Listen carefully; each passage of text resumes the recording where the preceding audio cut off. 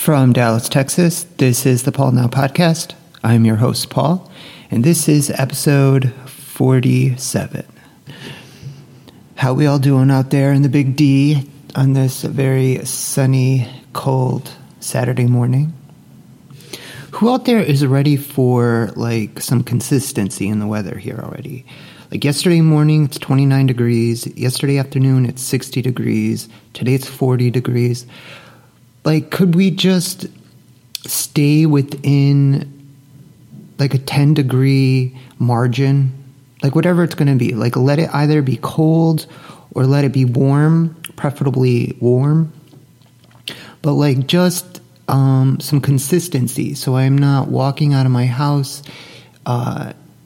in a parka and then, walking out of the office looking like a freaking idiot because I'm dressed for, a ski vacation. I think we got another month or so of this inconsistency, and then, it's going to just get warmer and warmer and warmer, and I seriously cannot fucking wait for it. So, what's going on out there in the Big D here? What are we all mad about today? Anything that has got you upset? Let me know. Because I got a big old list that I could go on and on about, but I'm not going to because I don't feel like it. Not today. I was going through this website the other day about nicknames for DFW and the different areas. And, I've been here for almost 6 years now, and I've heard most of them. And, I've heard stories about, where they come from and things like that. And one that I didn't know, and I don't think I've ever really heard it, is the City of Hate, because of, JFK being murdered here. I never knew that was a thing. I always heard the Big D. You hear that everywhere. Even growing up in the Northeast, I always knew Dallas was called the Big D.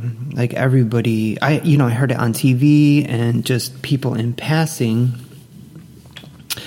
would say, oh, the Big D.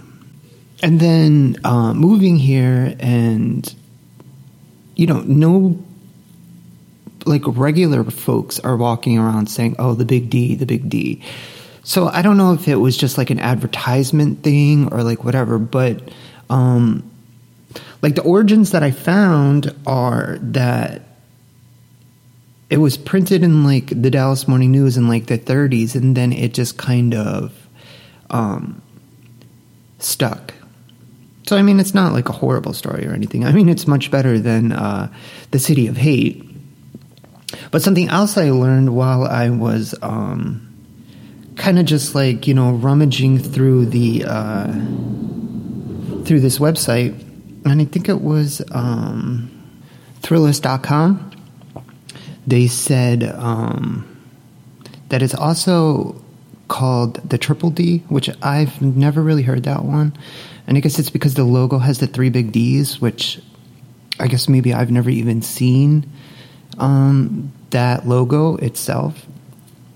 But something else I learned, and I really did not know this though, is that the Metroplex is a term exclusive to DFW because Dallas and Fort Worth being so close together and both having a big downtown region, that it all just kind of overlaps. So I don't know. I guess I kind of thought Los Angeles and its surrounding area was a metroplex as well because it was so large. But I guess it's just here in DFW. So that was something that I did not know. But it turns out that people in Dallas don't actually like the nickname Big D. Radio.com did a survey last month asking the locals which DFW nickname do they despise the most? And the Big D was at the top of the list. So I don't know why. I mean, I don't think there's anything wrong with it. I mean, Fort Worth is known as like Cowtown or Panther City or Funky Town, and those ones are fun-er, definitely, than like the Big D. But then also, like, is Fort Worth really Funky Town though? Because when I go to Fort Worth, I don't experience what a funky town in my mind would be. Cowtown, yes. Panther City, I guess. I mean, I heard a story a long time ago when I first moved here about why it's called Panther City, because the people of Dallas, like way back in the day, would, like respectable Dallasites, would go to Fort Worth when they wanted to, hoe it up. And the city was so sleepy and small and quiet that there would be panthers just sleeping in the streets. And I think that is like a fun little piece of history that the city should hold on to, And like they are building that whole, and maybe it's already done, I don't even know. I haven't been to Fort Worth in like probably a year. But like they're building up that whole Panther City area, and I'm sure it's going to be beautiful, or it is beautiful. I don't know. If you do, let me know. Also, I learned about, that bridge down in Dallas that everybody goes to as soon as like the weather gets warm and they get their photos taken all over it. That is called Large Marge. That, for such a beautiful bridge is kind of like a crappy name, I think. It's named after Margaret Hunt Hill, who, whatever, it doesn't matter who she is. But it's just called Large Marge. Now, when I think of Large Marge, I think of Pee-wee and his quest to get his bike back. And they came here to Texas because his bike was supposed to be in the basement of the Alamo. If you haven't watched it, spoiler alert, sorry. You had your chance. It's been out for a while. But anyway, that's who I think of because, he gets into her big rig, and then when she drops him off at the diner, he was like, I didn't catch your name, or whatever. I don't really remember exactly what the story is. But she was like, tell them that Large Marge sent you. And so he did, and they were all like, ugh. Anyway, great part of the movie. But that's what I think of. And so, like, if, like, they had went over the bridge and, like, that's where he was dropped off, I think it would have made more sense. But, yeah, I think that's a stupid name for such a beautiful bridge. So one other thing that I'm going to talk about, because I found this the most interesting, is that there is, and people who grew up here, I'm sure are all about this, but I had no idea.